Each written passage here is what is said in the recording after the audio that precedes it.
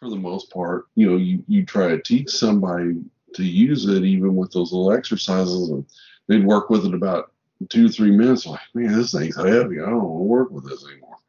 So what's the point? You know? But I mean, it goes back to as you're training and you're trying to improve yourself, is there a certain point where if you're trying to improve yourself, you're actually hurting yourself?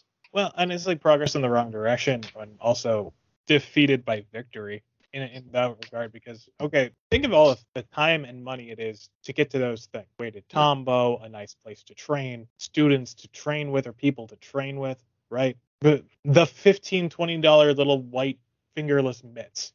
Yeah. If you're at the point of being able to do that, but then you have an idea of what to do with them, then yeah, you're kind of defeated by your own resources. You're over resourced but under knowledged. But also, it's like if you're in a school where you have the Subarito on the wall, but we never use them, that's a problem. And I think that's an issue of both the teacher or the students or whatever malaise has fallen over the school. And this happens a lot. Yeah, and I mean, you get back to, okay, I don't have the equipment, but I'm ready to learn this stuff.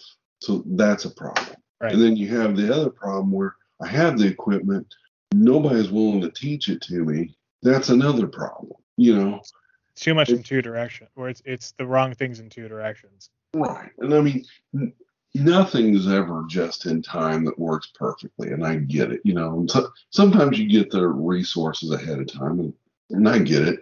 But the one with the Subarito, I mean, there was dust on the Subarito, so they were there for a while. It wasn't like it was like, okay, last week we got this, and we're hoping to get training on it. But I mean, they'd been there a while. Well, and then it goes kind of into the sparring conversation I had with Rahul a couple over a year ago, is that people get complacent. They don't have the right people around them.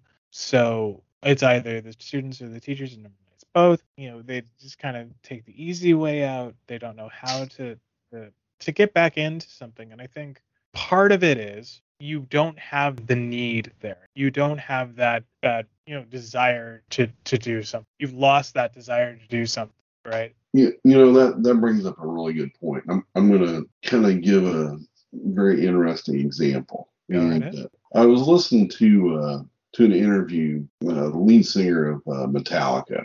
It was 2-3 weeks ago. The other thing is, if you really want to train really, really hard, play some Metallica while you're training. I'm telling you, you're going to really up that intensity like 200-fold. I'm telling you. But anyway, that's beside the point.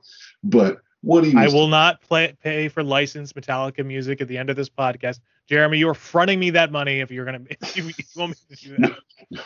No, I mean, each person take care of that yourself. No.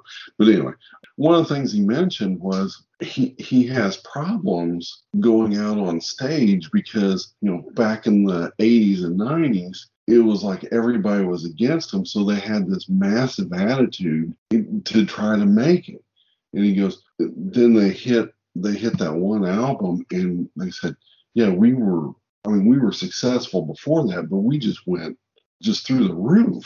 And that anger and that drive to drive you to get to that point kind of stops, and you don't know how to funnel it. And I think that's very true with your training.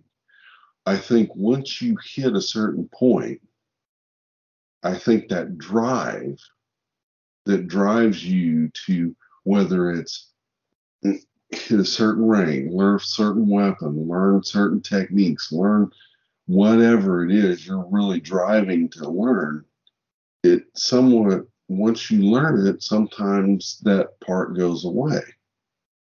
And I think that gets to a point also with your training facilities, training partners, how you train, different things like that. So, I mean, it's just kind of an analogy I'm kind of seeing. So.